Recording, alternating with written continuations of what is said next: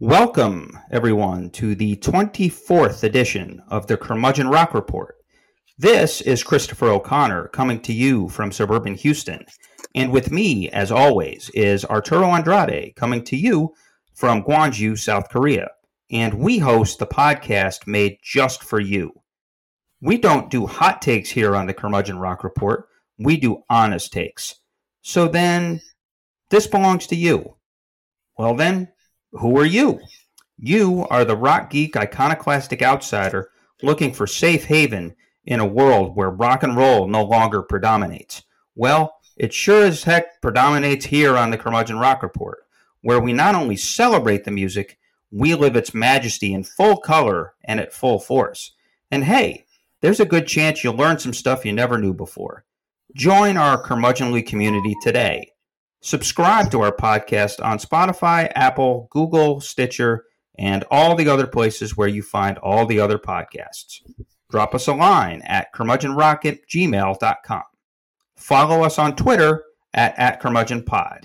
And coming soon, you'll be able to become part of our own private Facebook group where you can share the thoughts, musings, and random excitement with your fellow travelers among the curmudgeonly path to rock and roll goodness. Hey, Arturo. Are you ready to boogie?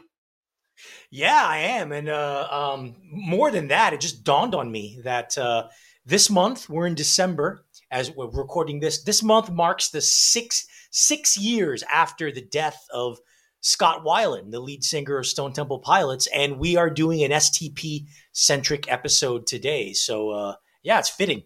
Before we get to that, I cannot think of anything less Stone Temple Pilots-like than this today's episode of the edition of the Parallel Universe, otherwise known as the Country Music Edition of the Parallel Universe. Wow, they have twang in the Parallel Universe? They do, and I'm going to bring the twang later. Okay. Well, tell us more about what we're doing here in the Parallel Universe today, Arturo. Well, my album is by a country star who would be a superstar if country music were better. And you're doing a duo album, and one of the members of that duo is legitimately country music. But that was the worst Levon Helm impersonation I've ever heard in my life. I got to try something. Yeah, I was going to say, you got to swing for the fences once in a while. But anyway, yes. So that sound you hear, ladies and gentlemen, is it coming? Yes, you hear it now. There it is. It is the country music edition of the curmudgeonly Parallel Universe. In this Parallel Universe version of Earth, country mainstream country music radio is not a piece of shit run by right-wing rednecks. It is actually run by real country music artists making real country music, not, as Tom Petty calls it, really bad pop rock with fiddles. So I will begin with my recommendation. And this is a real album by an artist that if you're not into country music, you would not know. But anyway, for those of you who don't know, Sturgill Simpson is a mid-tier country music star. And what he really is a throwback to 1970s anti-establishment outlaw country music. He solidified himself as this with his first two albums, 2013's High Top Mountain and 2014's Metamodern Sounds in Country Music. The latter is arguably the best country music album of the last decade.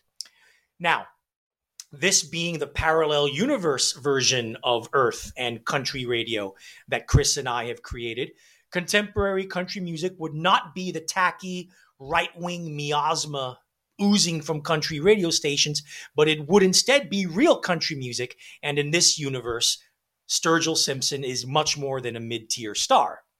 So, of course, Simpson, being against everything that the Nashville establishment stands for, in the inferior regular universe, it is natural for him to want to show off his eclecticism.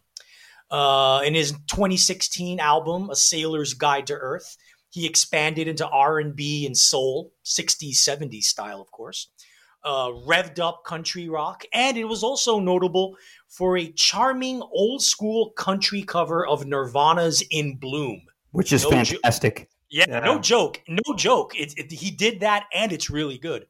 He followed that up with 2019 Sound and Fury, which deeply divided his fans and pissed off his record label, Elektra, at the time. What was Simpson's attempt at glossy 1980s style pop rock ended up sounding something like Waylon Jennings trying to cover Loverboy. Needless to say, it sucked. Yeah. I think that's about the most dead-on description. It doesn't take much imagination to hear that one, or Yeah, not want to hear that one. not want to hear it. Yeah, he Yeah. loved it. No one else did.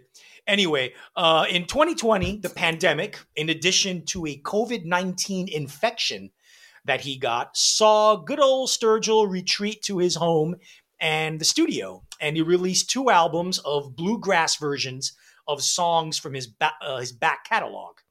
Now, this really tipped his hat as to what he would do next, and what would come next is an album called The Ballad of Dude and Juanita, a genuine, honest to God, old school, old fashioned, twangy ass country music record. Like the best country albums, it's a story album about a Kentucky farmer named Dude, whose half Native American wife Juanita is kidnapped by some crooked varmint. Old Dude travels high and low until he finds Juanita, reclaims her, and kills the bastard who stole his wife. It's a classic, comforting, endearingly traditional country music tale of love and revenge. And it's short too. At Yes. a little under 30 minutes in length. Yeah, You 27 and a half minutes. And I know. he loves Juanita so dearly so that he recruited Willie Nelson to help him co-write the song to Juanita. Yeah, That's how exactly. country this record is. Yeah, it's very old school. You have tear in your beer balladry, such as One in the Saddle and One on the Ground. You have Mexican mariachi flavored love songs like Juanita. And you have upbeat country shuffles that go off into bluegrass jams like the song Shamrock. Now, here's the thing is, the irony of Sturgill Simpson is that as much as he aspires to be eclectic and diverse with his musical palette, his songs are actually at their best when they are within the confines of traditional country music. And I've always felt that. So, Sturgill, welcome back to the country fold. Think twice before you leave it again. Yeah. Seriously, I really do like this little record. Again, it's very focused. It's very reverent. Obviously, he's going for what was a pretty strong country music tradition there for a while in the '60s and the '70s. It seems like everybody and their brother was doing a version of this kind of thing.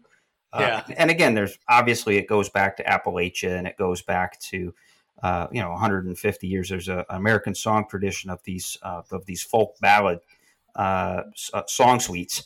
But like Kenny Rogers did a couple of obviously The Gambler is one of those, and they all did one. Merle, Waylon, Willie did a couple. Johnny Cash in the '60s did a bunch of them. Yeah, and then Chris Christopherson made a career out of that. Although his folks were more real and more raw and more gritty. But Sturgill is standing on the shoulders of giants here, and I wasn't kidding when I said that Willie Nelson helped out. He actually did co-write the song Juanita. So Sturgill's got friends in very high places. You believe the guy is 90 years old now? Yeah, good old Willie. He doesn't die easily. No, I was going to say, God bless him. So, like Arturo alluded to, we're really focused on country-ish or American vernacular music, to use a phrase that Peter Guralnick made popular for rock and roll nerds like us. So my album, it's way more mainstream, and it's getting a lot of press, and maybe not deservedly so, but understandably so. Right. We're talking about Robert Plant, who, for the second straight week, Robert Plant is on the cast, and Alison Krauss.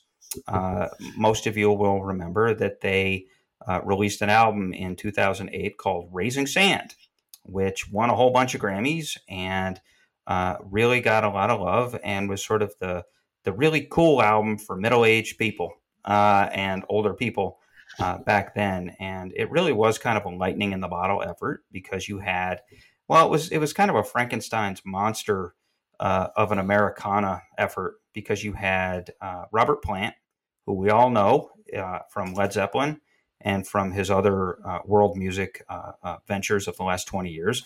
Arturo talked about the Rearranger last week. And then you have Alison Krauss. And I got to hand it to Alison Krauss. It's felt like she's been bursting on the scene since she's been around. She's been around 25 years. So she's managed to keep herself kind of in a fresh position. And so you've got those two coming back together again to do Raising Sand, who were on Raising Sand. And then T-Bone Burnett was their producer. And so here was a very clever but very cool combination of these two great interpreters of Americana, whatever you want to call it, folk, blues, roots, country music, with a producer who had a very distinct Americana steeped style in Burnett. Echoey guitars, very, just sort of very spooky, kind of purposely evocative, cinematic, and put those three together, and you end up with one of the best albums of 2008, Raising Sand. 2007, actually. 2007. Oh, okay. They won the Grammy in 2008. Right. Yes, but this album was 2007. Yeah. And so after many years of fits and stops and say, hey, do you want to do a follow-up to that? Well, maybe we can. And there were some false starts. Well, here at the end of 2021, they finally were able to pull it together, and they have now come out with the follow-up called Raise the Roof. Get it? Let's talk about this for a little bit. Now, T-Bone Burnett, again, a champion producer of a lot of Americana artists over the last 20 years, fabulous guitar player, fabulous producer, but he has this, he has his magic kaleidoscopic Americana jukebox, where basically his thing is he wholeheartedly believes, and his output really strongly suggested that he can take any song and Americanize the shit out of it. I think that's what he's really going for.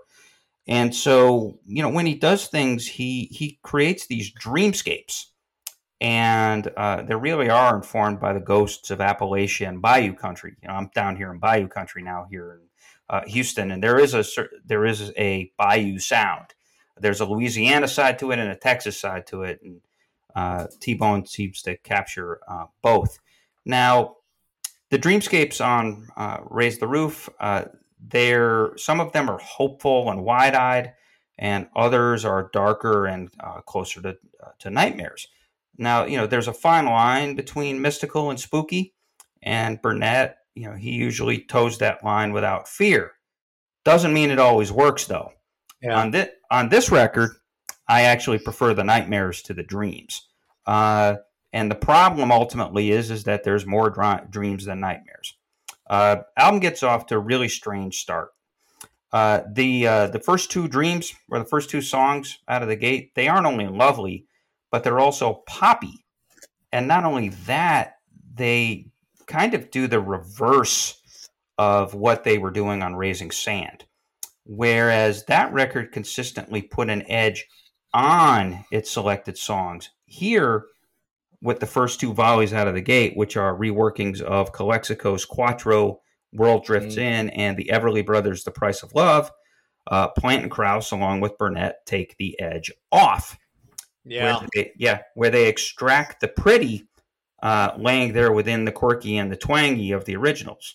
Now, if the originals didn't seem all that wistful or contemplative or moody before, maybe they will now on a return to those originals. Yeah, as someone who's a big Calexico fan myself, I really didn't like what Plant and Krauss did with Quattro, because the original Calexico version from 2003's amazing album, Feast of Wire. It's spooky. It's haunting. It's got this resonant this resonating darkness to it, and I kind of feel like T-Bone kind of like took that out of this record and just made it like he Americanized it a little too much. Yeah, well, but here's the thing. Yeah, I mean, look, the original Quattro, it's very much in the Joey Burns wheelhouse of the Sonoran Valley spin on Mexican music. He's got that film noir edge, with the horns and the clicking percussion and all of that. I like this version better, only in the sense that I think that sort of gentle lilting the piano key, the softer vocals, like you really get the moodiness of the song. I think it really kind of befits the mystery of the song a little bit more than the Burns quirky, more not clever, but sort of more amped up style does. And so the main point being here is that you're taking stuff that's already kind of wacky and de-wackyizing it, which is when at least in these two instances is not what they did on Raising Sand. On Raising Sand. I will say this though, there are some highlights and there are some times when they do approach more of the nightmare than the dream, as I said.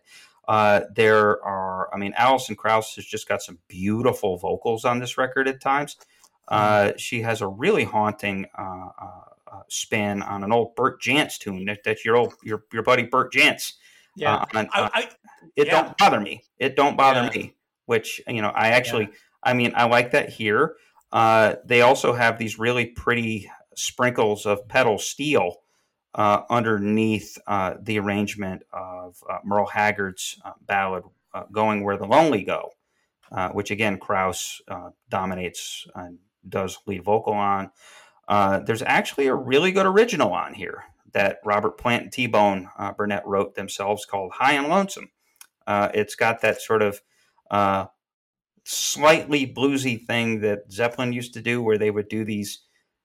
They were more rock songs with a little hint of blues, and think more sort of the like the Boogie with Stu kind of stuff. So we have that, and then what I think is the best thing on the record, and you may disagree with me, Arturo, is I like their cover of "Can't Let Go" on this. And that's I really don't like it at all. Yeah, but let me explain this. And it's really interesting, and I think it's cool the way they do it. So "Can't Let Go" has had an interesting path over the 25 or almost 30 years of its existence. It was written by a guy named Randy Weeks, who never really had success on his own. I think released like an album or two.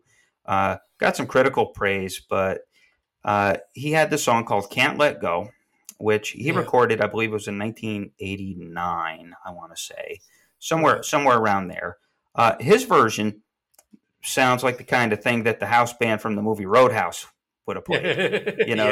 There's no real tricks to the arrangement. It's just straightforward country bar rock.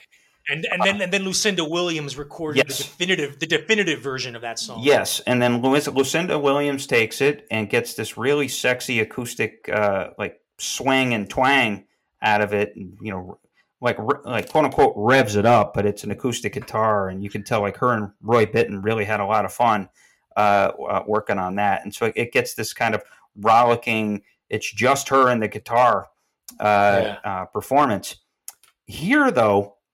And again, this goes to show you it's a fabulous lesson on how brilliant artists and producers and arrangers can find the hidden spaces in the songs of brilliant songwriters.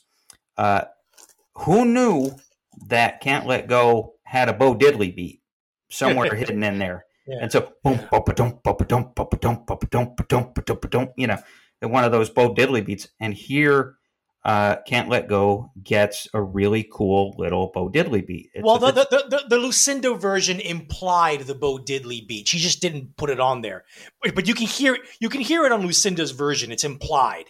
You know. Yeah, but it's not. Yeah, exactly. But it's not. Even then, it. I guess you could say it's subtle. She's got the little skitter going. Yeah. She's got the Yeah. little skitter, and it's almost like a skitter and pat. It's almost like it's a skitter and pat swing.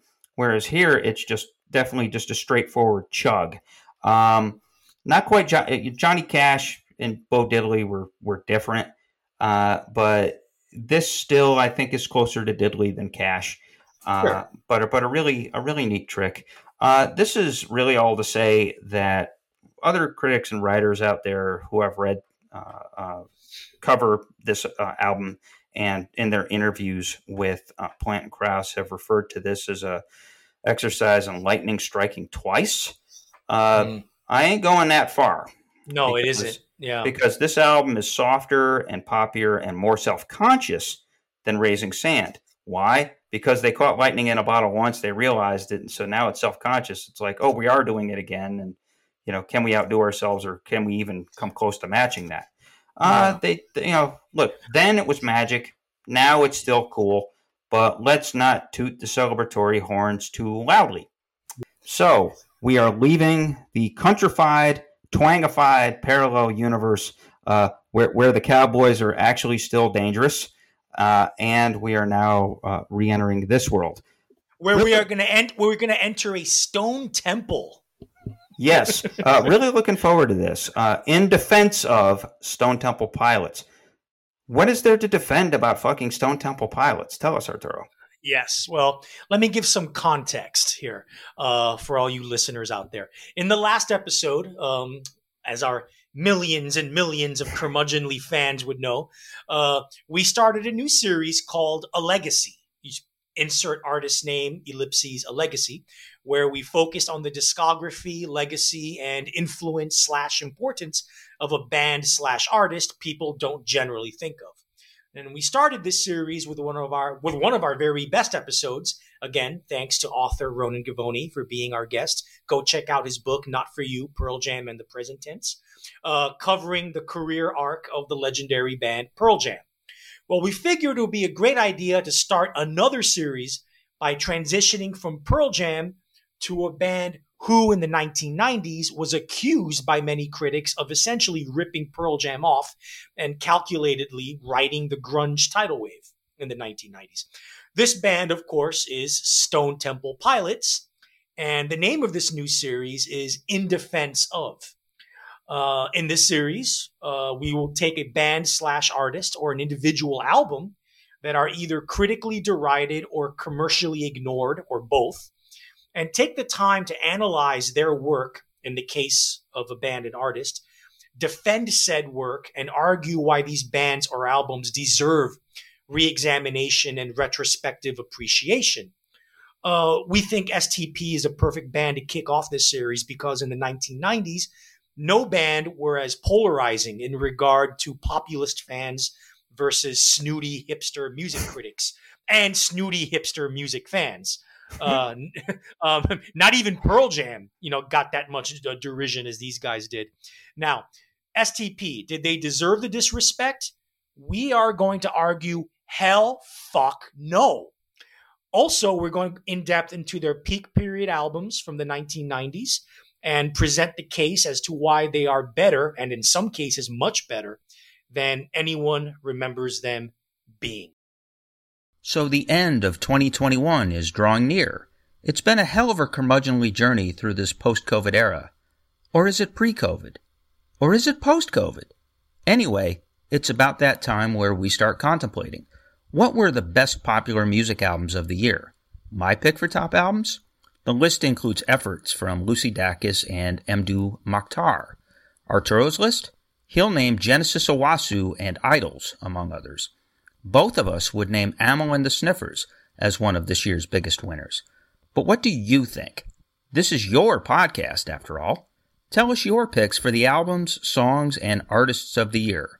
Weigh in by writing to us at curmudgeonrock@gmail.com, or perhaps DM us at curmudgeonpod on Twitter. So now, let's start our defense of Stone Temple Pilots. When we press play on Stone Temple Pilots' debut album, Core, the first thing we hear on the opening song, Dead and Bloated, is singer Scott Weiland passionately and almost angrily singing the opening verse a cappella through a megaphone, and very, very articulately and passionately. It's a startling jumpstart to a really good album. Is it a better beginning than that of Nirvana's Nevermind or Soundgarden's Bad Motorfinger? Of course not. But it's arguably on par. It signaled that STP was a band to take seriously. Their main sin, however, was that Core was released on September 29th, 1992. Those other two records I just mentioned were released on September 24th, 1991. So about a year and 5 days difference. If STP had released this record a year earlier, then we are arguably recording a very different episode tonight. Agree, Arturo? Yeah, and which kind of brings me to the first myth, because for all you folks out there, Chris and I came up with 5 myths about Stone Temple Pilots, and you're alluding to the first one, Chris. What you said alluded to that. And the first myth of STP was that they were Pearl Jam wannabes. Now, I like the fact that you brought up the release of Core and when it was released, and specifically in addressing the first myth for STP, that they were Pearl Jam wannabes. If the first thing you ever watched by STP, like a lot of people, was the video for Plush, then yeah, I guess you can think that. He's got all of that video came out late 92, got big in early 93. He's copying all of Eddie Vedder's mannerisms and shit. And, Beavis and Butthead are making fun of him, and all on. But if you really look at the liner notes for Core, don't look at when it was released. It came out September 92. Look at when it was recorded. Yes. Core was recorded in late 1991, end of fall, early winter 1991, going into very early 1992. I have a really hard time believing that at that point, when they were recording Core, they had heard of Pearl Jam. Right. Or had heard of Nirvana, actually. I'm sure they knew Nirvana a little bit back then, but they really barely, if did not know Pearl Jam at all. So if you're going to call them a wannabe of anybody, the closest comparison, I think, if you are to do that, I would say STP were kind of sort of Alice in Chains wannabes, because Dead and Bloated sounds a lot like Alice in Chains. Yeah, that I'll buy that, but not Pearl Jam. A little bit. I mean, it's that grunge soul thing going on. So yeah, no, they were not Pearl Jam wannabes. I think you hit the nail on the head, Arturo, that I think most people, their introduction to STP was when Plush went into heavy rotation in the summer of 1993. Yeah. For me, I don't know if I'm an exception, but I remember this Sex Type thing hit MTV in January of 1993. It was either December of 92 or January 93 when it went into rotation. I saw that, and I remember going to I was a senior in high school. I remember going to school the next day and talking to a friend of mine, or mentioning to a friend of mine I'd seen this band, and this band's going to be just as big. And he looked at me like 4 heads. I'm like, what the hell are you talking about? Or who the hell are you talking about? Because he hadn't seen it yet.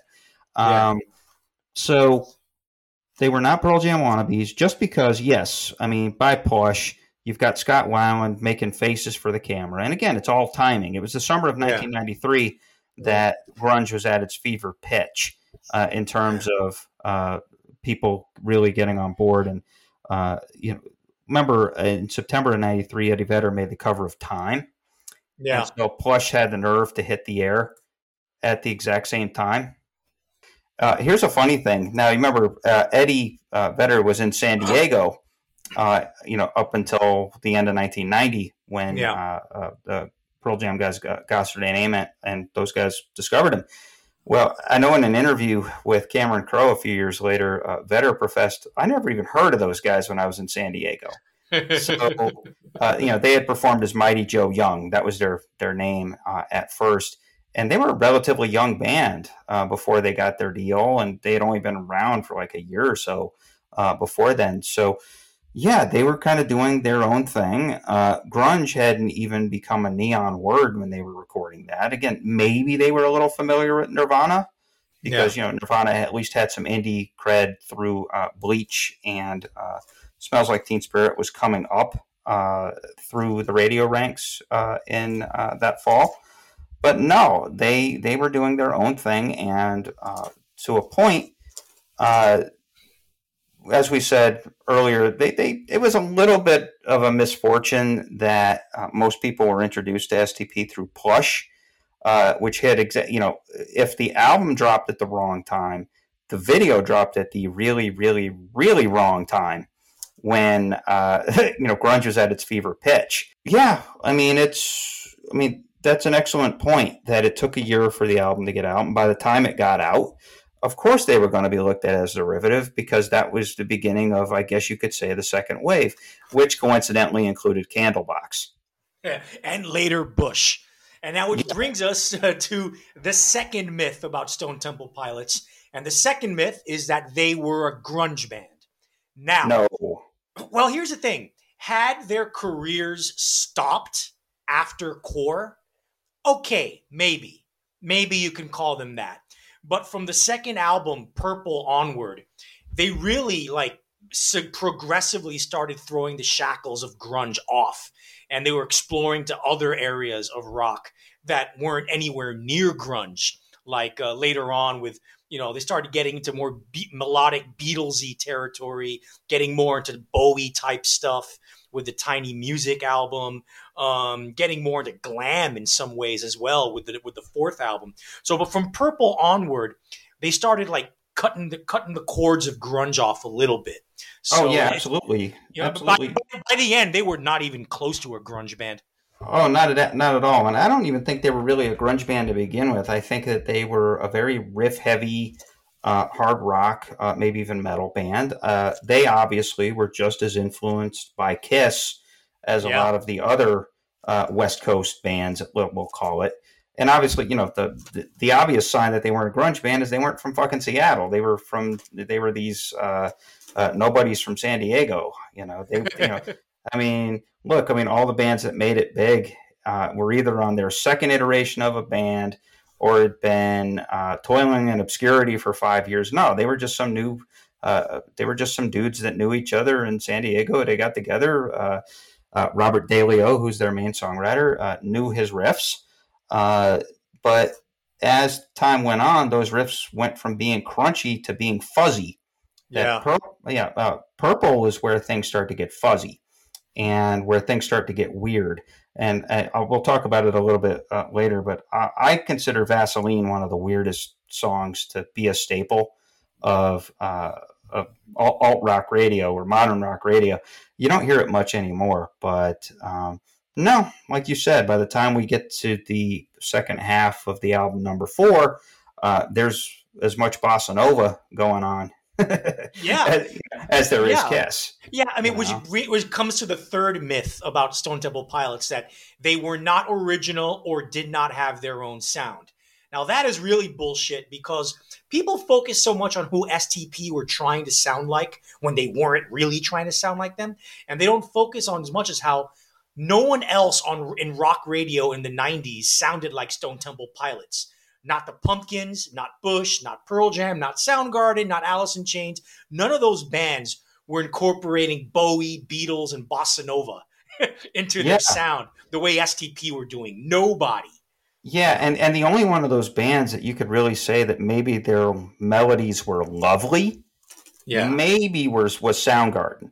But Weiland just had his melodies or his the melodies that he would come up with were lovely. They were just sort of these pretty they had this sort of soaring, they could soar or they could glide or they could just sort of they just had this sort of almost not psychedelic but almost kind of like soothing, like rubbery effect to them. It was and then the other thing too, and let's put a kind of a half myth in here. So we'll have 5.5 myths that Scott Weiland was a bad singer. He wasn't. He was a very good singer. No, not at all. The thing about it is everybody thought he was aping Vedder because, again, on Core, he does have that kind of, the kind of the moaning and growling. But as he goes along, at first he's singing from his belly. But then as he goes along, even on Core, like as it goes along, he goes from being in the belly to in the throat. And so it gets very throaty. And so he's got this kind of like almost raspy, throaty thing going on all through Tiny Music, which, we both agree is their best record. But even like that Dead and Bloated bit that we started this discussion with, he's more in that raspy, soulful, like Lou Reed, Bowie kind of mode than he is in any sort of like grunge, sort of warbly superhero. Now, myth number 4 or 4.5, that they were just a singles band. Now, Stephen Thomas Erlewine is a music critic for AllMusic.com. I'm a big fan of Erlewine. I really like his writing. Yeah, he's a very good writer. He's a contemporary of ours, by the way. He's not. He is.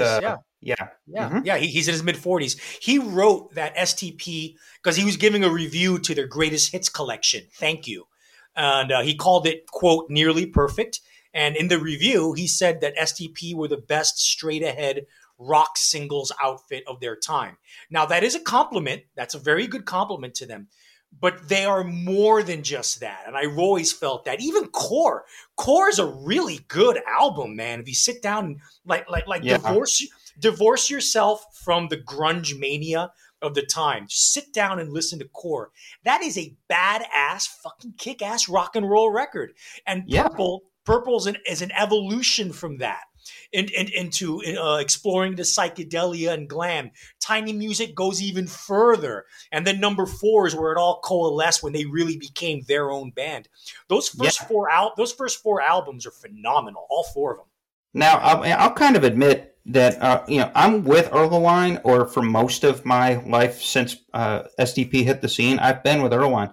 I've made the joke many times, and we've repeated it several times in the history of this podcast, that SDP was the Jethro Tull of the 1990s. And I will say this, Thank You, the album that Erlewine was reviewing, is an absolutely essential part of any strong rock and roll collection, especially if you want 90s rock. You have to have the album Thank You, because it really does. It captures those 2 or 3 great songs from each of those records, and it compiles, and it's like 13 songs, and it is perfect because it captures the best of the best. Were they a great singles band? Yes. But like Arturo had just said, they weren't just a great singles band.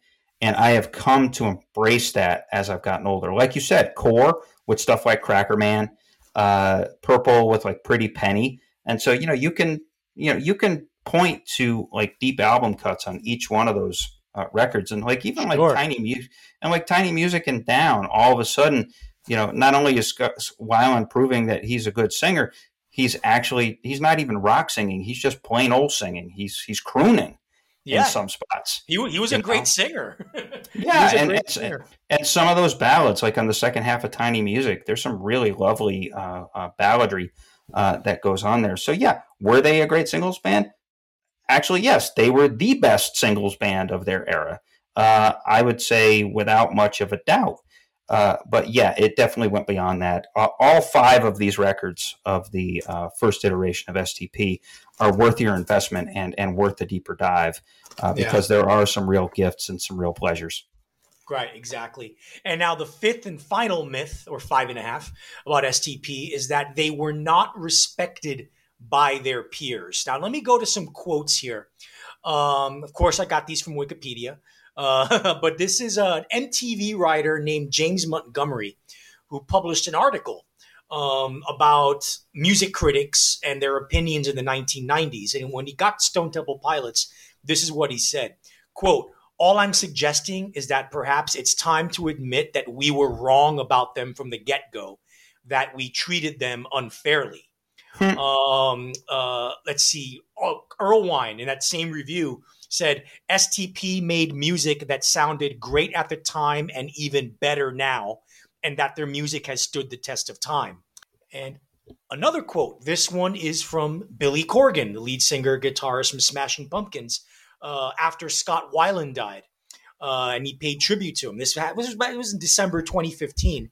And basically, he called him one of the greatest voices of their generation. This is what Corgan said, quote, "It was, I'd guess you'd say, my way of apology for having been so critical of STP when they appeared on the scene like some crazy man-fueled rocket.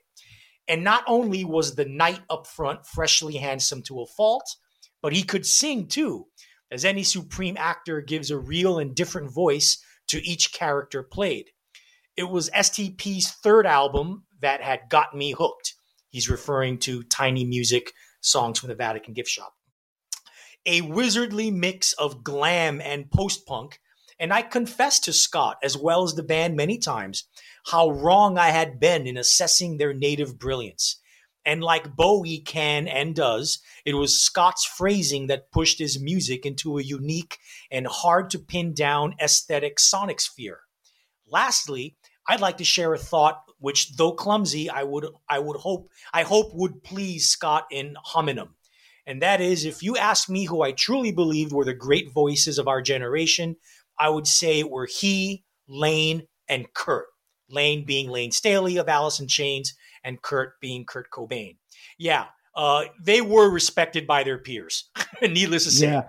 Well, two things. One, I would hope that Billy Corgan would say that because, Weiland even back then was probably a more profound voice of his generation than Billy Corgan was. Sure.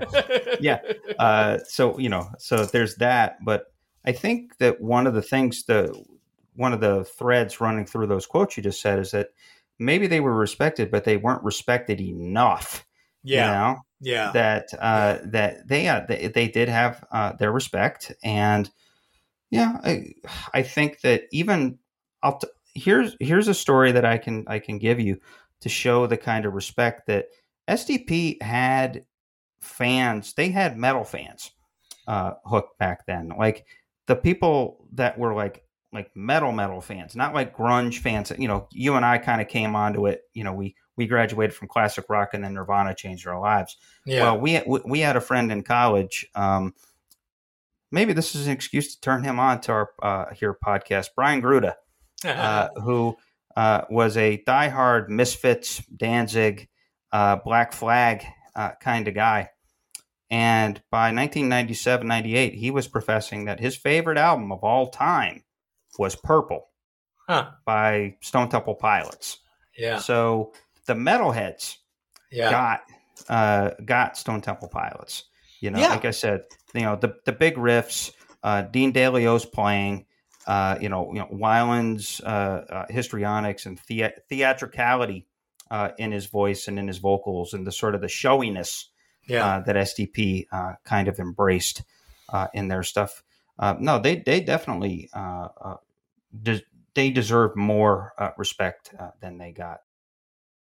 On this episode, we started a new series that defends the recorded legacies of much maligned bands or individual albums that are overlooked. For the next episode, there is no overlooking what Chris and I believe is the greatest hip-hop album ever made. I will not say what album it is in this promo. However, I'll give a small hint and say this year, which is coming to an end soon, marks the 30th anniversary of the release of this irrefutable masterpiece.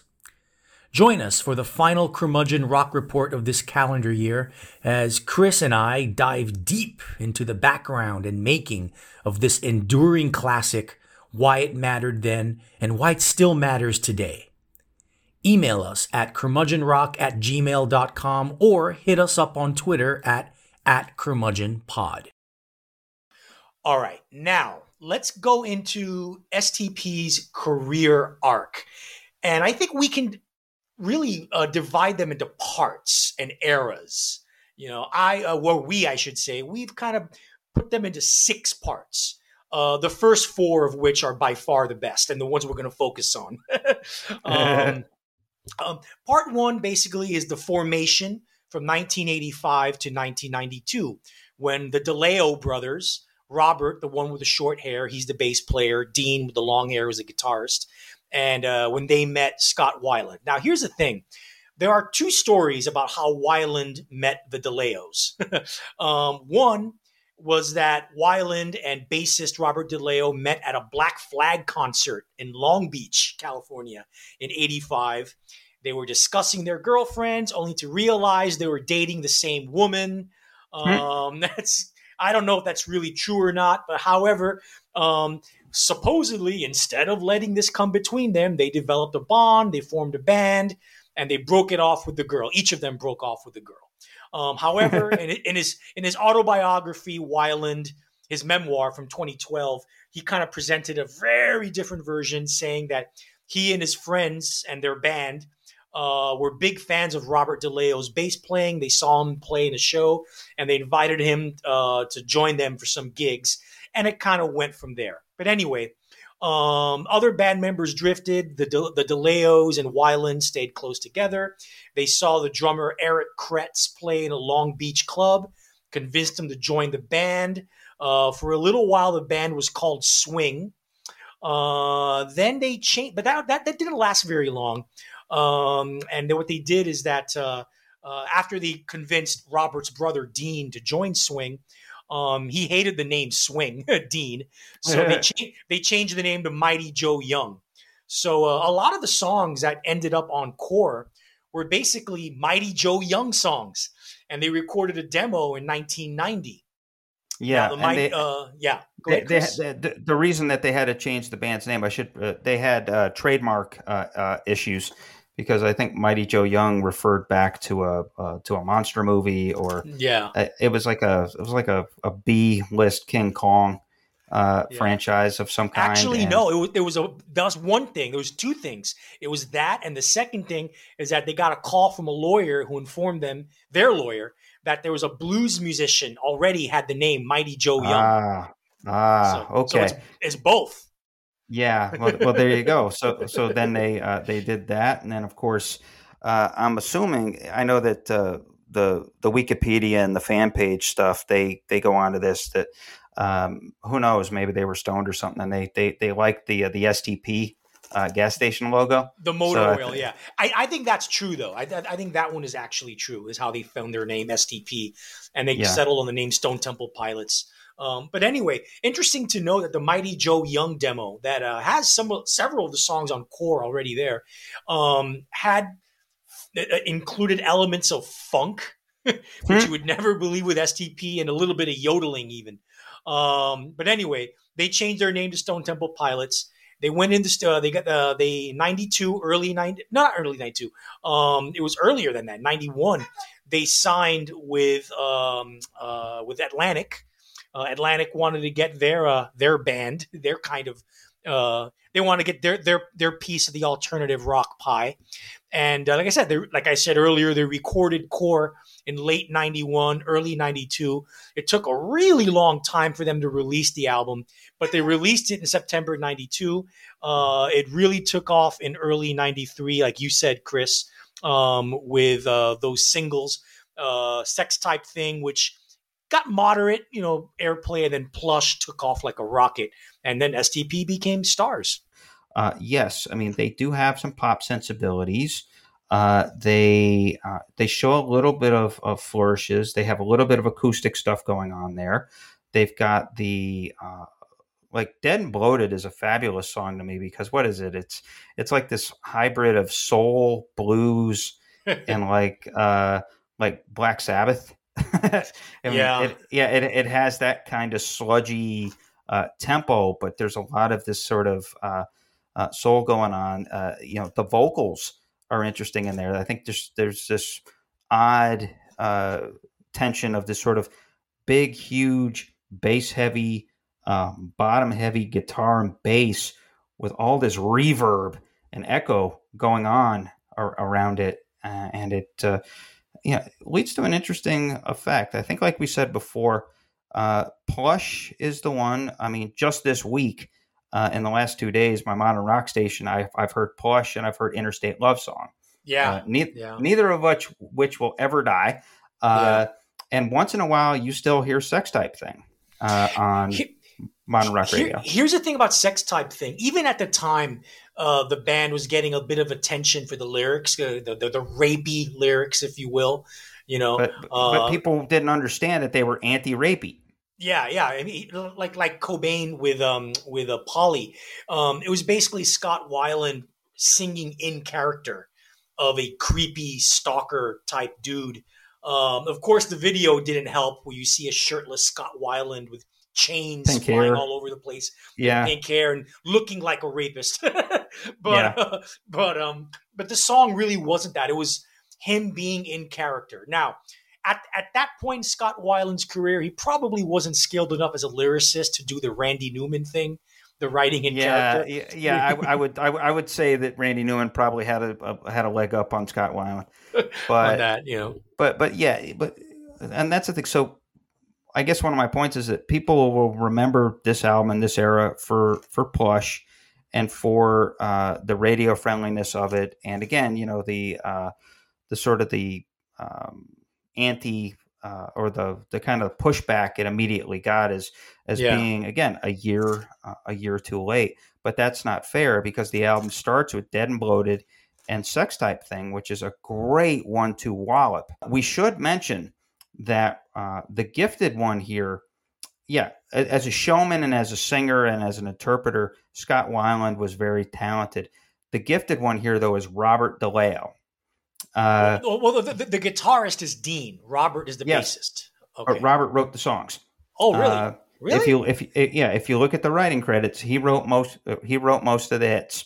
There were a couple of exceptions. Dean DeLeo and Eric Kretz wrote Sex Type Thing, but you know, Plush and most of the rest of it, and then on through, you know, Big Empty, and you know, a lot of that's stuff with the, you know, the kick-ass radio riffs. Right. That was Robert DeLeo. So he was, he was a force there. So, you know, they came with a very strong, very orthodox, but also very interesting album that was very underrated and very slept on, for the simple reason that, and it happens more than it should in rock, that it's almost a truism enough to where you can say it, that a lot of times the worst song on an artist's album becomes the biggest hit. Which leads up to the part 2 of their career arc, the 93-94 period. Now, this period is really important for two parts, for two things especially. First off, they were touring all over the place in 1993. And this is when Scott Weiland started getting into heroin. And specifically when STP were touring with the Butthole Surfers. In 93, the Butthole Surfers were on tour. Gibby Haynes, the lead singer, the insane lead singer of the Butthole Surfers, was a full-blown heroin junkie at the time. And it's very much speculated. I don't know if Weiland ever confirmed it in his memoir, but people around him always said that, it was this tour with the Buttholes that Weiland started doing heroin, because, you know, he got turned on to it by Gibby Haynes. Yeah, I was going to say, if anybody's going to turn you on to heroin, it might as well be Gibby, otherwise known as Kurt's last roommate in rehab. Yeah, totally. Yeah. And so that's the beginning of Weiland's drug problems, and he had a lot of them. And also, this is like the recording, and then going into 94, the release of an album that, in the eyes of many, and especially these two curmudgeons, validated Stone Temple Pilots, and that is Purple, which had more hits, you know, to more inescapable ear candy riffs that just really were all over rock radio, and were all great songs. You know, the song that made it to the Crow soundtrack, Big Empty, which I still say is STP's best ballad.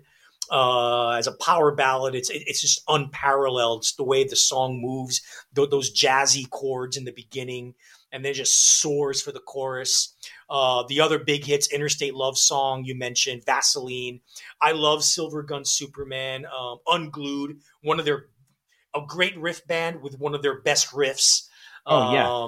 You know, I mean, you know, my untrained ear, I mean, obviously I'm not like, look, I'm like your classic music critic. I don't know much about music itself, but when I hear Unglued, I hear 1.5 chords Yeah. But those, yes, yeah, that little veer off, but Yeah. hey, shit is simple, Yeah. like Ain't Talking About Love by Van Halen's the same thing, Yeah, sure. It's And of course, they have the song that I've off Purple that I've really, really come to love is the third track, Loungefly, oh which yeah, is like it's basically their tribute to Jane's Addiction in a way, oh yeah, yeah, fun stuff. I said it's a really eclectic record, like Pretty Penny is a really quirky, twangy little kind of blues.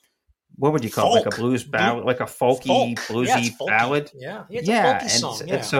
And so it's just I think it's a strong, well sequenced record. I think that there's a diversity in there that was pretty uncommon. Even back then, I mean, the combination of the melodies and the crunch that you got, Right. but then to me, the standout on that album always will be, and I always am still feel a little perplexed when I hear it, is Vaseline. Yeah. Because that was the song that this band chose as the first single off this record. Right. Can you imagine? I know. It's a great, really weird 2-minute rock song with a weird time signature and just this mesmerizing, like monotonous riff, but it works. Yeah, and the way it comes in with that sort of that buzzing, like weird, sure, it's this just rising buzzing, not even a riff, but just kind of sound, but with this like swinging, like basically like a swinging funk. And the drums are recorded and mixed to almost sound bongo like. Yeah. And so it's just a very strange. It's like acid rock jazz with a little bit of Jane's Addiction. I think it has that that melody to it, and that's also when you start to get a sense that Weiland. To me, Weiland wasn't a singer so much as he was a vocal artist. Yeah, that he could kind of play characters. And so he could slip into the belly, like the full throated, or the full blast of the voice. Yeah, but he could go from like the verse, he's down here, but then he could do this, and it all works.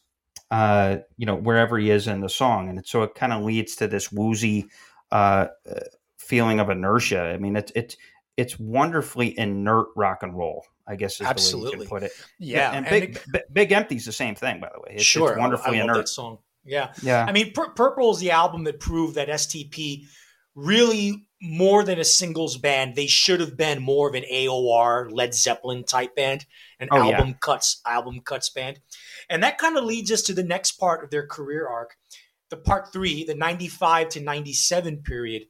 And basically we're now entering the era of arguably their best album. In my opinion, it's not even close. Tiny Music, Ellipses, Songs from the Vatican Gift Shop, which legitimized the band artistically. This is when music critics started to turn around and say, hey, maybe these guys are pretty good. Tiny Music should have had it did have hits, but it should have been bigger than Core and Purple. And one of the reasons it wasn't is because they just couldn't tour for it because Weiland had issues, Yeah, well, I mean, they tried. They had to. I mean, they started, and this kind of became one of the MOs of the rest of the band's history is that they would start tours but not finish them, or they would have to cancel tours altogether. Yeah. But also, it got in the way of them promoting the record too, because you have to go out there and do the interviews and you have to push. But Weiland at this point had blown himself out so bad that he wasn't available. But like you said, which is too bad. And so go back to 96. The grunge train is now falling off the tracks. Obviously, Kurt Cobain's been dead for a couple of years. Pearl Jam has successfully alienated all the dude bros, as we talked about on the last episode, and gotten themselves down to a very comfortable hardcore fan base of about 1.5 million. Screaming Trees, as Lee Conner has admitted, it took them 2.5 years to get their record out, Dust, and that was 2 years too long because it came out and it tanked. It absolutely tanked. Soundgarden was on their downside, and they headlined that year's Lollapalooza, which was kind of a bust. It was them and Metallica, and kind of gave Lollapalooza a bad name. And they started to not like each other, and they were falling down the charts, so they ended up breaking up. And so here comes STP, and they're actually sounding fresh. Yeah. You could say that in the eyes of the rock world, they are sounding fresh, and they are not sounding like anything else on the radio. First song off that record is Bing Bang Baby, which I love. That is just a terrific song because it combines. It's garage glam. Yeah, that's a good way to put it. It is absolutely grunge glam because it's not garage glam. Yeah, garage glam. Yeah, there you go. Because it's very garagey on the verses, and then it gets to the bridges and it turns into like, again, T-Rex is a good corollary, and this sort of I don't know, like even like kind of that Frampton-y kind of stuff from the mid 70s as well. There's that. I love Press Play off that record. And then to me, it has their singular and their best. This album has their best song and their funniest song on it. Yeah. In my opinion, their best song, Lady Picture Show, which is I agree. Definitely one of their top 5 singles ever. Great song. Because one, it rocks. 2, it has a very clever, unique, and wondrous riff to it. But it has this sort of kind of ballady, almost romantic swing to it, while also having a kick-ass solo by Dean Dalio, and Weiland having that ability to have his voice become an instrument in this case, he sings it so thin that it fits neatly into the sort of that core melody in the middle. It's like it's in its own pocket. So it's fantastic.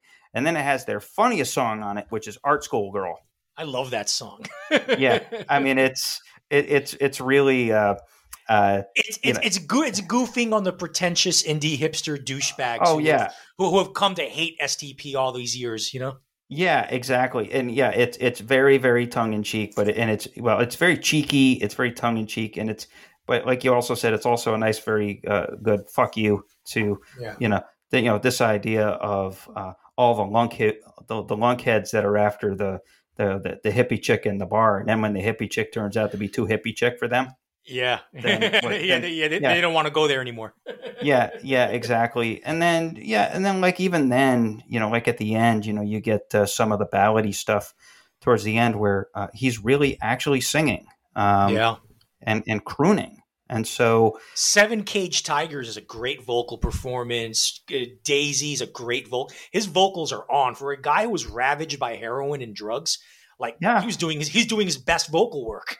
And it's interesting. Like I said, for most of the record, he goes from having that growl of 3 years earlier, which is the one that got him all the, he's ripping off Eddie Vedder. No, he's not. He's just doing a growl that serves those bell ringing, awesome Sabbath-y kind of songs.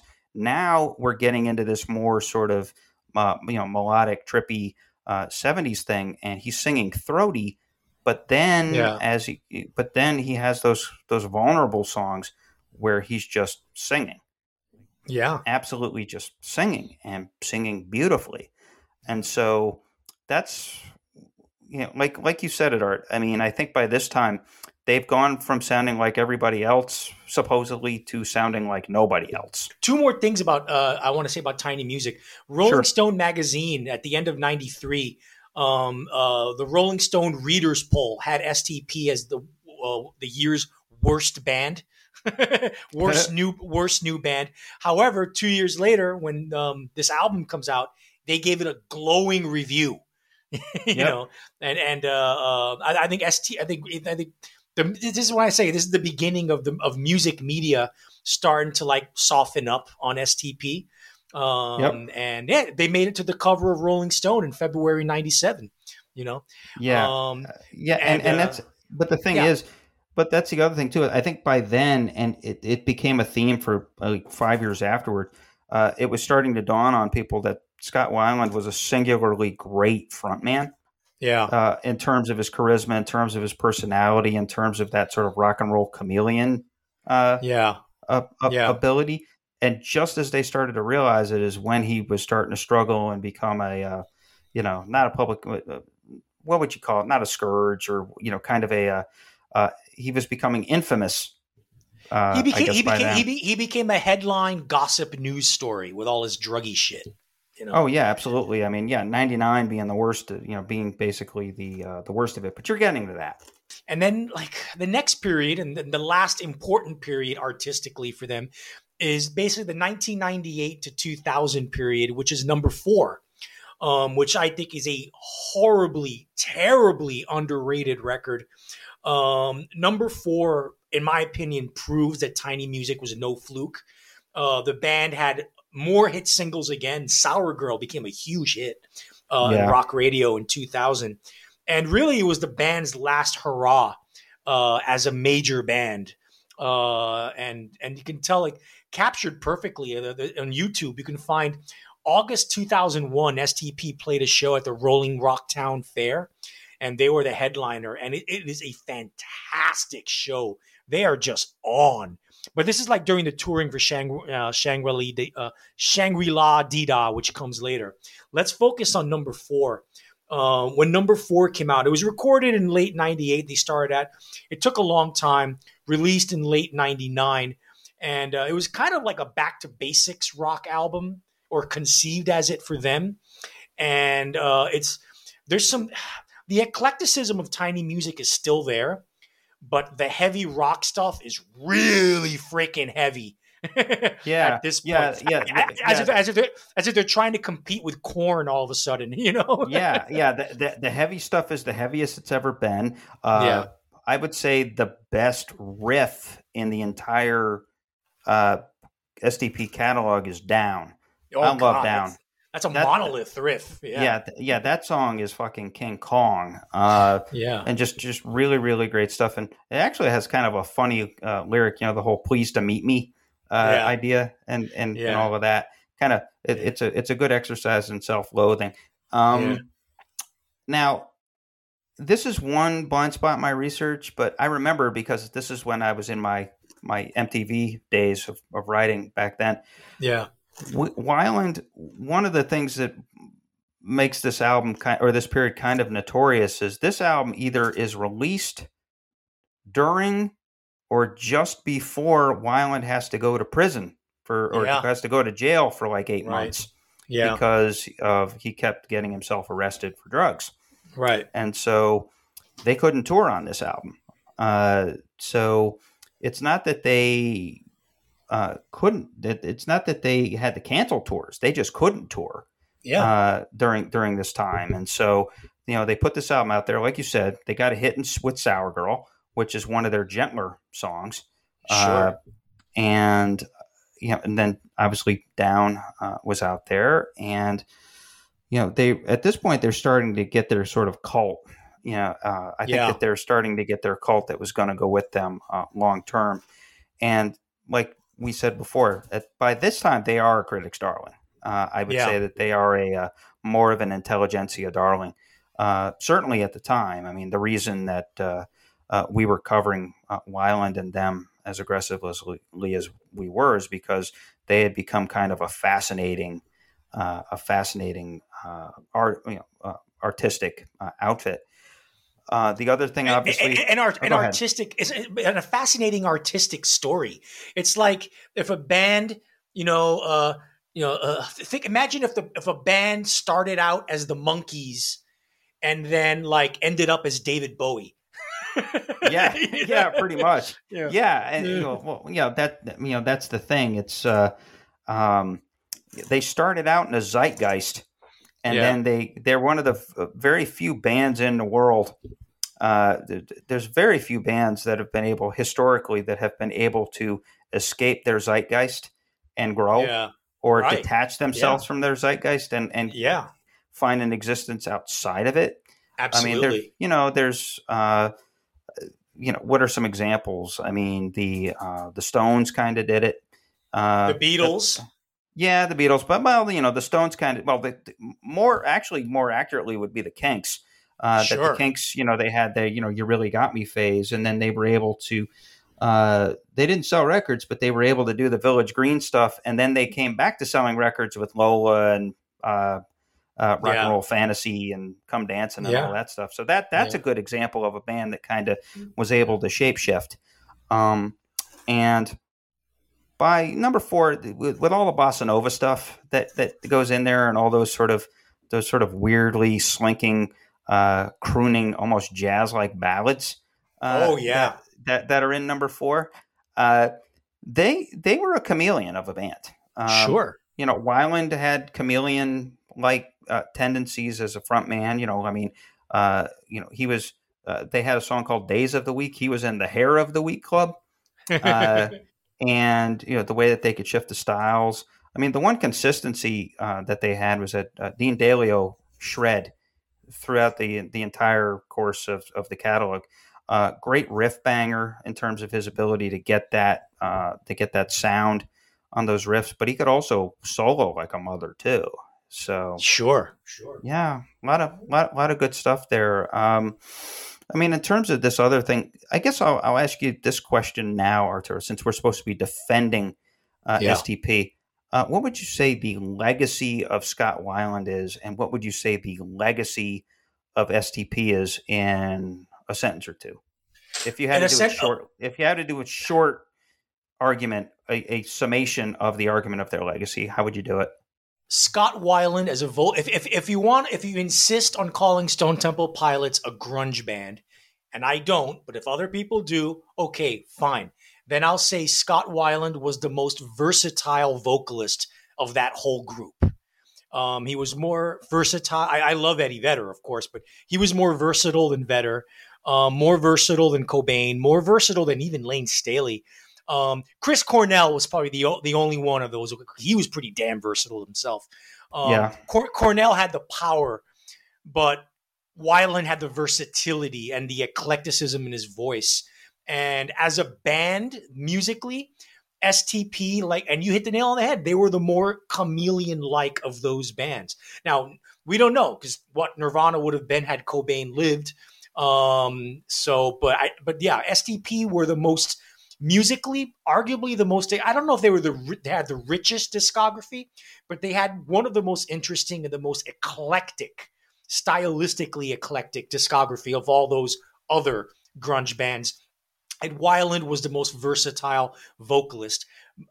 Best heard, and one of the best examples of this is the final track on number 4, Atlanta, which is this beautiful, lush breakup ballad that has all like this. It has these amazing string arrangements for STP. Are you kidding me? Yes. Yeah.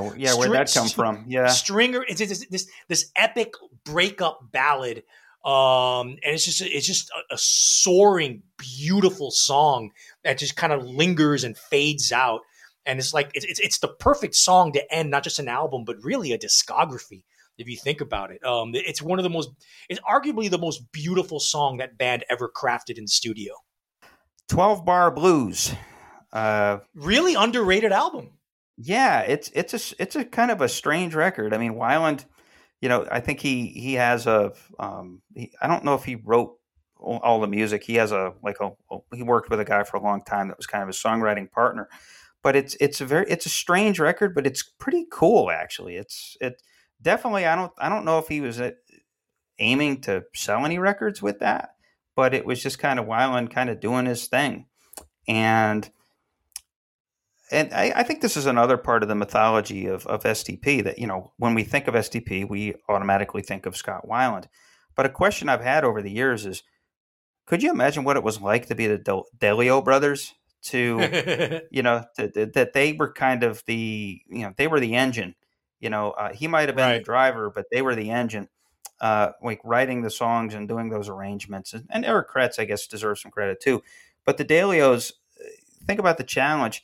So not only do they have to accept being overshadowed, by this peacock that they have fronting the band, but then they have to keep the band going when he starts to go in the shitter, personally, Yeah.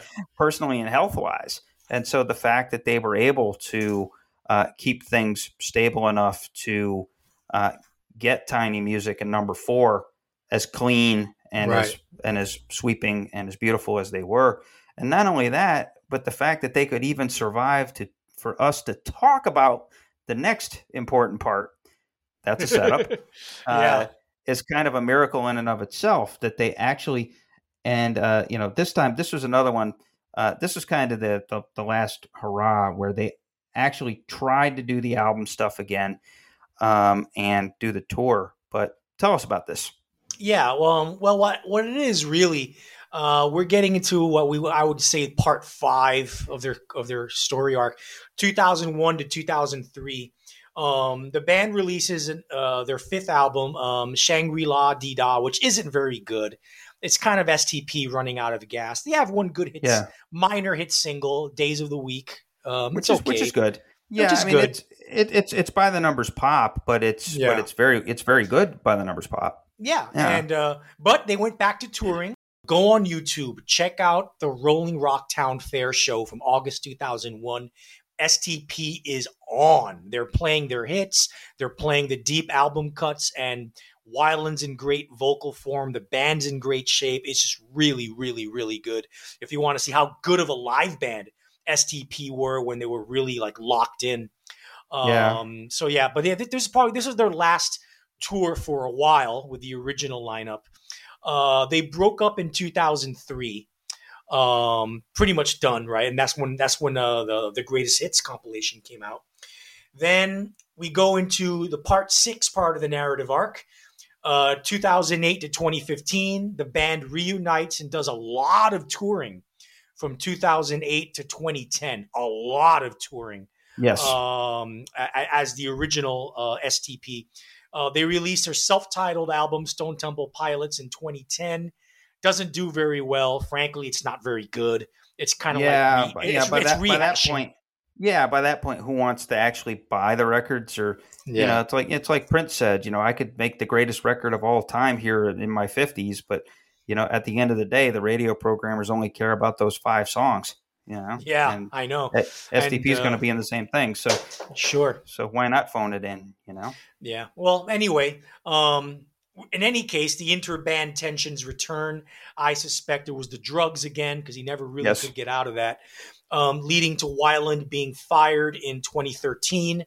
And then they had a legal fight, I think, in 2013, 2014, over who can keep the name Stone Temple Pilots. It was Weiland and the other against the other 3. The other 3 won out. Oddly enough, Chester Bennington from Linkin Park joined STP for a little while as their lead singer. They record an EP that's not very good. Because come on, it's Chester Bennington from Linkin Park. Who gives a shit? And Bennington leaves within 2 years. Scott Weiland dies of a pills, alcohol, cocaine overdose in 2015. And that kind of puts the kibosh on STP. I mean, they did get after both Weiland and Bennington died. Bennington killed himself. I believe in 2017, was it, or 2016? Yes. Yeah, it was either 2017 or 18. Yeah. Yeah. So what they did in 2016, a year after Weiland died, they got this guy named Jeff Goot. I believe that's how you pronounce his name, Jeff Goot. They were auditioning first, okay? And there were rumors circulating about a Filipino guy who's going to be the singer. Of course, that didn't happen. So they got this dude who was X Factor Season 3 runner-up, Jeff Goot, to be the lead singer of Stone Temple Pilots. And he's been with them ever since. And honestly, I don't acknowledge that as Stone Temple Pilots. Yeah, I don't care what happens there. That's the modern music business for you, where if you get on TV in one of these singing shows, you too could sing for Stone Temple Pilots. Yeah, the Judas Priest Journey stories of the guys that are in cover bands or karaokeing, and just so happen now they work for their favorite bands. But like you said, it's ultimately a sad story that they were, like you said, they got to a point where they were so good live and had locked in, and they knew themselves as a band. They had that identity. They had that working relationship. It just was, it was Weiland and drugs. I mean, yeah, Weiland and drugs. So we just talked about Stone Temple Pilots, and we made a point of saying that as they progressed in their discography, they started incorporating more Beatles and David Bowie influences into their music. Well, that is appropriate for what we're going to do now, because as you know, David Bowie had his life changed by the Velvet Underground when he listened to their first album. Back in 1966. He had the acetate for it before it came out in 67. And the Beatles and the Velvet Underground. What's their connection? Well, here's the connection. And that's that sound. That sound you hear. The coins. The coins. The beginning of our Vault segment, where we each take two classic albums from the past and shine a deserving light on them. However, this is a very special segment of the Vault. In fact, it is the first of its kind. As you may know or should know, two very well-known filmmakers have recently released two documentaries, one of which is actually a documentary series, each one profiling easily one of the 10 greatest and most influential bands of all time. Now, Todd Haynes, the first one, Todd Haynes, long having been one of America's most underrated directors, just put out the definitive, authoritative documentary about the Velvet Underground, simply titled The Velvet Underground. It's a wonderful film, one of the greatest music documentaries I've ever seen, and it's a kaleidoscopic menagerie of interview footage, 1960s pop cultural footage for context, and never before seen footage of the band both performing and just being themselves. You should really check it out. I'm not sure if it's on Amazon or one of the others. But anyway, on one of the other streaming services. So to honor Mr. Haynes' achievement, my Vault selection will be a Velvet Underground album, one that I think is their most overlooked. Now the other documentary is more high profile. Peter Jackson, most notable for his excellent Lord of the Rings movie trilogy and Academy Award-winning trilogy, has just released on Disney Plus a 7-hour and 40-minute epic divided into 3 parts about the Beatles' writing and recording sessions for their Get Back project in January 1969.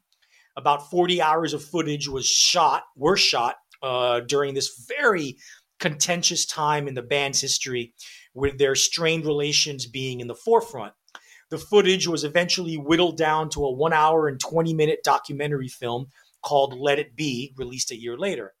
What Jackson did was go back to the original footage and assemble this monolith of a film, or film series, that gives an expansive, larger in scope and more contextualized look into what was really going on with the Beatles at the time. Yes, relations were strained, but it was not all doom and gloom. If anything, these films are really about and a testimony to how a band of brothers who are growing apart for various reasons can somehow manage to keep it together enough to create great art. Of course, this series is called The Beatles Get Back, and Chris's Vault selection will be an album from the Beatles' illustrious catalog, but not in the way you might expect. But first, we'll start with the Velvet Underground. Chris, are you ready for this? I am. Oh, and it bears mentioning that the Todd Haynes documentary on VU is available on Apple TV, TV Plus. Okay, that is the streaming service that has that. Okay, or just go to the torrents and download it illegally, like I did. well, there you go. He lives in South Korea, folks, so the fuzz can't get him. Yeah. Anyway, okay, what album by the Velvet Underground am I going to talk about? All right. The album is White Light, White Heat from 1968. Now, the defining album of the Velvet's career, and the one that is on any respectable critic's short list of the greatest albums ever recorded, and justifiably so, is their debut, The Velvet Underground and Nico, from 1967. Although it was actually recorded and should have been released in 1966, It wasn't, because the record label at the time had issues with the subject matter. We'll get into that later. But anyway, it's arguably the most influential album ever made, with at least 5 different subgenres of rock having been spawned by it. Their self-titled album from 1969 is also a popular favorite among fans and critics, mostly for that impeccable first half of the record, which has some of the most nakedly emotional and beautiful songs Lou Reed ever wrote. Candy Says, Pale Blue Eyes, etc. However, the second half of that album suffers from inconsistency and a couple of half-baked songs that should have been replaced by any of the large number of amazing outtakes the band had at the time. While still an incredible album and almost any other band's greatest moment, it's actually my least favorite VU album, although it's still a great album. And then you have their final album, 1970's Loaded, which, while being their most overtly commercial record, it also contains some of the most epic and enduring rock anthems Reed ever wrote. You know, Rock and Roll, Sweet Jane, New Age, etc. It's the album that proved the Velvets could make beautifully crafted, searingly catchy, tailor-made for radio rock and roll as good, if not better, than any other band. A strong case can be made that this is their second best album. However, I will not make that argument. The reason for that is that I believe the album that unfortunately gets lost in the shuffle and not mentioned as much as the others is their second album and last album with bassist, viola player, avant-garde, envelope pusher John Cale. That is White Light, White Heat from 1968. Now, there's been a lot of debate as to the origins of punk rock or where it came from, but the general and correct consensus is that the roots of punk rock lie in that onslaught of aggressive garage rock bands from the mid-1960s, most of whom were American, chronicled in the Nuggets box set series. They're little known, and most of them released no more than 2 to 5 singles. I, for one, have always and will maintain that the first real punk rock single was The Who's My Generation from 1965. If you think about what the hallmarks of punk rock are, anti-authoritative, angry, full of energy, confrontational, loud, My Generation has all of that and then some. And while the first official punk album is always argued to be somewhere between the Stooges' self-titled debut from 1969, produced by John Cale, by the way, and the Ramones' self-titled debut from 1976, my not-so-humble claim, especially if you consider what the classic hallmarks of punk rock are, is that the VU's second album and the follow-up to the Velvet Underground and Nico is where punk rock was really born, in my opinion. White Light, the album, takes all the innovations of the first album, you know, the lyrical preoccupation with the sex and drugs underworld, the droning sound, the aggressive and atonal guitars, the allusions to avant-garde classical music, the understatedly pretty melodies. It takes all of that and just ramps them up to corrosive levels of noise, attitude, boldness, and just visionary invention rarely and perhaps never seen or heard in rock music before. Yeah, emphasis on the corrosion. When I first heard this record, you probably will remember this, Arturo, was basically what the fuck. I didn't get it, and I thought it sounded like shit. But that was kind of the point. It's beauty. It's kind of like having a beautiful plate of pasta that's loaded with nails. And so, exactly. And so you shit the nails. And so it becomes this kind of performative pain art, but it's some good stuff. But go ahead. The nails give the pasta its flavor, its unique flavor. Yes, it does. There are only 6 songs on this album, but each song has not only influenced countless bands, but also likely inspired a bunch of people to start bands themselves. The first track is the title track, and it's this combustible flame of tribal rhythm noise rock with a subversive, knowingly catchy yet cheesy vocal melody.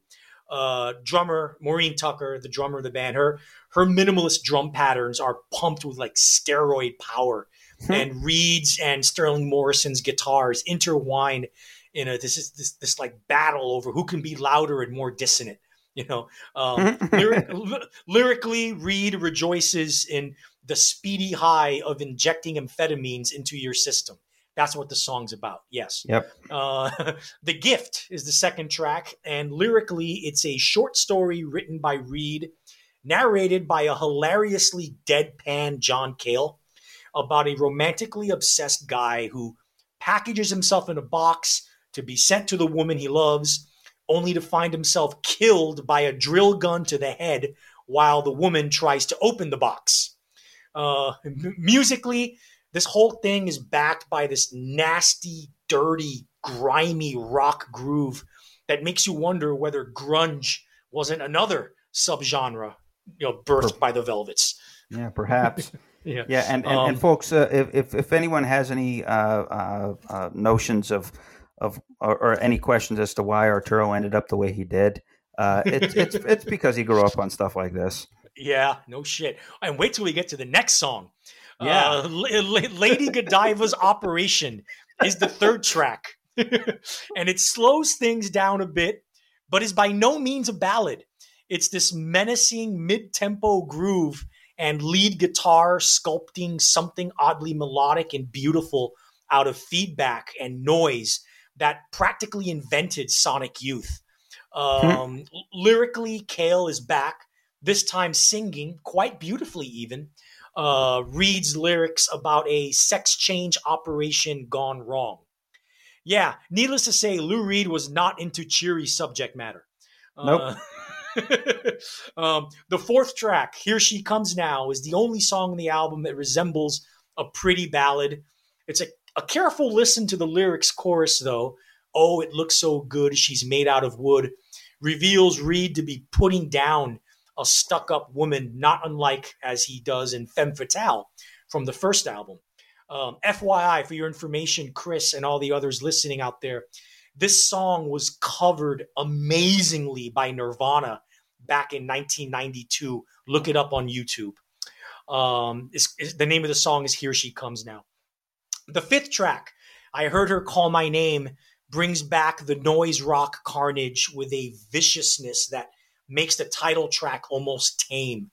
Reed introduces each searing, ear-shredding guitar solo with the pronouncement, and then my mind split open. It's one of the most riveting and gleefully abrasive recorded moments in rock history, in my opinion. And speaking of abrasive, we get to the last track, and 17.5-minute magnum opus, Sister Ray, arguably the Velvet Underground signature song. In this song, Reed sings the, shall we say, charming story of a heroin-fueled sex orgy involving sailors and transvestites, where one person dies, leading to the police breaking the whole thing up. Now, what the hell kind of music do you come up with to back that story up? Well, what the VU came up with is an intense marathon of loud, pissed off, unholy, distorted guitars, pumped up to Spinal Tap's Preferred 11, augmented by Cale's apocalyptic sounding Vox organ, and driven by Tucker's brilliant, subtly brilliant drumming, really, shifting in rhythm and time signatures throughout. It's one of the most intense, diabolical, ruthless, simply evil recordings in the history of 20th century music. And yes, I meant all those adjectives as compliments. If you think Marilyn Manson is scary rock music, you can fuck off. No shit. Yeah, this is scary rock and roll. Yeah. So, and as soon as the last note of Sister Ray ends, and you're finished listening to White Light, White Heat for the first time, all you're left with is this feeling of having your mind fried, then melted, your innocence being crushed, and your soul being fundamentally changed. And at least that's how I felt when I first heard this album in my dorm room in Syracuse University in September 1994 during my sophomore year, after purchasing it on cassette at one of the record stores near campus. and that's a good lead-in, because while VU is on your brain, my assignment is to have the Beatles on my Yeah. So not to rehash. So I think that everybody, most people out there that are listening to this podcast right now are like me, or maybe like Arturo. I'm about 4.5 hours into the 7.5 hours of Get Back. Absolutely riveted and fascinated by this so far. I think the most jaw-dropping thing about it is that they go into that studio on January 2nd, that television studio, and they've got a few half-baked ideas and no songs. And they're supposed to have everything ready to go by the 18th, 16 or 17 days later. And the fact that, yes, I mean, you can talk, it shows the tension. It shows the bitch fighting between McCartney and Harrison. Coincidentally, Harrison was in the right on that one. You see Lennon kind of in and out of giving a fuck, first out and then back in. But think about the musical output that happened in those 3.5 weeks, that they come in with a few half-baked ideas and nothing, and they come up with the songs and the output they did. And actually, there was so much tape and so much inspiration and so much to dive through that they couldn't get an album out of it. And so what you ended up with was 2 rejected mix and sequencing jobs by Glyn Johns. Coincidentally, Glyn Johns' coat is one of the stars of Get Back. This Big Bird looking feather coat. It's really fabulously mod. So they rejected the 2 mixes that he tried to do of what was originally known as Get Back. And then as they were breaking up, I believe they just sort of gave up and they made Phil Spector. Yes, that Phil Spector, the Arbiter. And of course, he pumped out the album that we all came to know as Let It Be, which took the source material as the music and all of that wonderful music from these sessions. And Spector did this sort of obnoxious hybrid of, I want to make an album that illustrates the fact that it was never actually finished. So I'm going to make it sound unfinished in parts.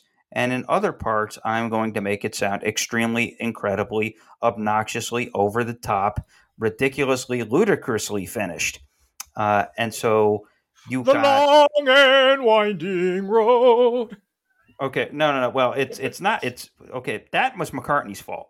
Spector's fault were all the string overdubs and the choruses and all of the sort of classical ridiculousness and sap and lacquer that came on to some of it. Spector did an admirable job because, again, it was stuff. McCartney hated the process. Lennon hated most of Paul's music, and so Spector came in and made something respectable of it. Right. But it kind of was purposely done as a way of saying that this is the dangling participle, and that the Beatles leave the story on. Well, Paul McCartney famously, and I'm sure most people who are into rock and roll mythology as much as we are know that McCartney absolutely hated what Spector did, at least to his stuff.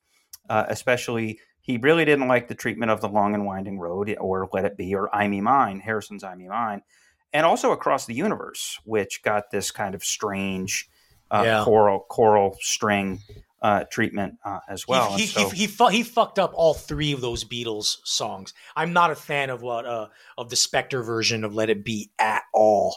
Yeah, well, we'll get into that in a minute. So this sets up now McCartney, having the power he did in 2003, decided it was finally time to have his revenge on Phil, and he recruited 3 young guys that had association with the Abbey Road Studios and with either George Harrison or George Martin. These guys being Paul Hicks, Guy Massey, and Alan Rouse, to go in and essentially start over and produce the album anew, produce and mix it anew, and to make their own decisions. And so what results from this is 2003's Let It Be Naked. The reason it is called Naked is because it strips off all the stuff that Spector did. and it strips off all the stuff that everybody else tried to do, and it goes back into the raw tapes.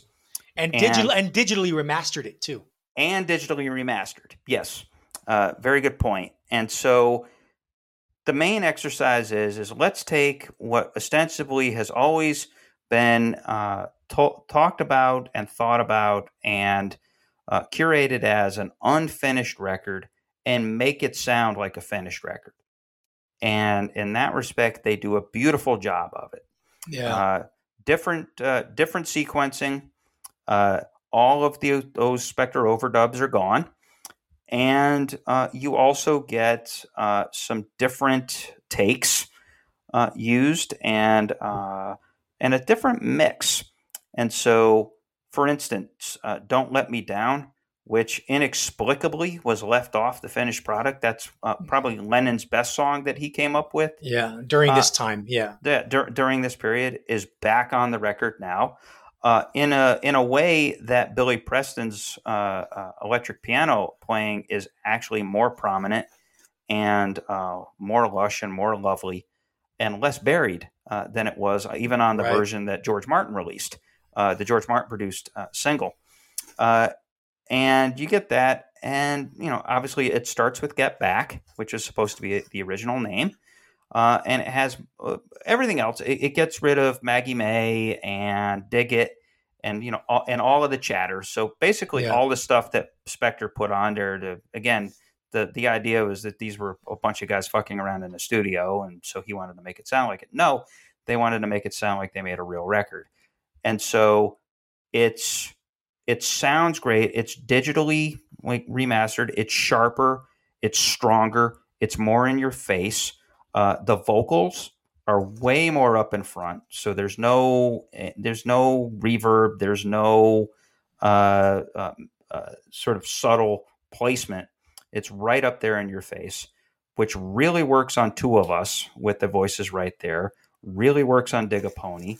Does not work on The Long and Winding Road. Now we can goof on that song. I know what you're going to say, Arturo. All I'm going to say is that there is no way to polish or improve on that turgid, maudlin piece of shit ballad, one of the worst songs of McCartney's career. Sorry. There we go. Which I absolutely agree with. That's the one thing, you can say this is not a total improvement over what Phil did. I mean, Phil did make a couple of good decisions. This version of The Long and Winding Road, McCartney, for about 2 years, decided he wanted to sing like a Muppet. And so everything is up, get back. It has this kind of weird, almost cartoony singing. That's way up in the mix in these songs, which for most of it is great. But for The Long and Winding Road here, it's not the same vocal take that Spector used. From what I've read, Spector used the take before the one that's used on here, where he's actually just kind of like singing, like R&B singing, and he's got the growl and he's got kind of the soul and scratch in his voice. Whereas here he's trying to do that perfect Kermit take. And so at least Phil had the good sense to drown out this piece of shit in the strings. And at least he made it lovelier and less annoying and less trite by doing that. And at least he took the honest vocal take as opposed to this one. Still, you cannot make chicken salad out of chicken shit. Nope. No matter how you swing it, no, you can't. I also think that in some cases the vocal featuring the vocals so prominently doesn't quite work. Like I've got a feeling, I think it's a little too strong there. I also think For You Blue, you don't need as much Harrison in your face there. So, there's a lot of quibbling, but by far the main reason to check out this record, and what you would say is that if the idea is that they were making an unfinished record, this is finishing it. The cherry on the sundae is the mix of Dig a Pony on this record, which proves if you couldn't really get it in the more staid mix that Spector put out there. This one kind of proves that in terms of musical vocabulary, John Lennon and Duane Allman kind of drew from the same sources. There's a groove on this. And same thing with I've Got a Feeling too. A McCartney's thing. There's almost like a southern, almost like it's more like a basement bar rock type of vibe. In other words, you're kind of alluding to Creedence Clearwater Revival, who released their classic Bayou Country album in January of '69. Yeah, pretty much. I mean, yeah, you've got some of that going on, and yeah, you've got some country feeling, but it's this it's got that southern rock sway that they had going on. So the beat that they're working on is great. And again, I would say that this album, this take on it, proves that they had the stuff there to make a great record. And a great, complete sounding, logical record that wasn't too bloated, that could get a good that could accomplish a good track mixing, and sounded like it was made on purpose, as opposed to all these filmmakers and all these archivists and all these other assholes manipulating these guys into doing some half-baked shit. That is not what happened. Wonderful music that is wonderfully presented here on Let It Be Naked. Not perfect, but it does show that they had the potential to make a perfect, actually complete record back then. And now, folks, we have come to the very end. We have finished this long marathon episode where we defended Stone Temple Pilots, hopefully successfully. I think successfully. Yes. And we rhapsodized about two amazing documentaries and two amazing albums. And let's talk about our next episode, Chris, and let people know, but not give too much. We're coming to the end of 2021. 30 years ago was 1991. 30 years ago saw the release of what you, Chris, and I, two of us, both believe is the single greatest hip-hop record album ever made. No, folks, we're not going to tell you what it is. You have to listen. You have to tune in for the next episode. But for the next episode, Chris and I will dive deep into the recording, the background, the making, and what eventually happened in the aftermath of the group, the artist that made the greatest hip-hop album ever made.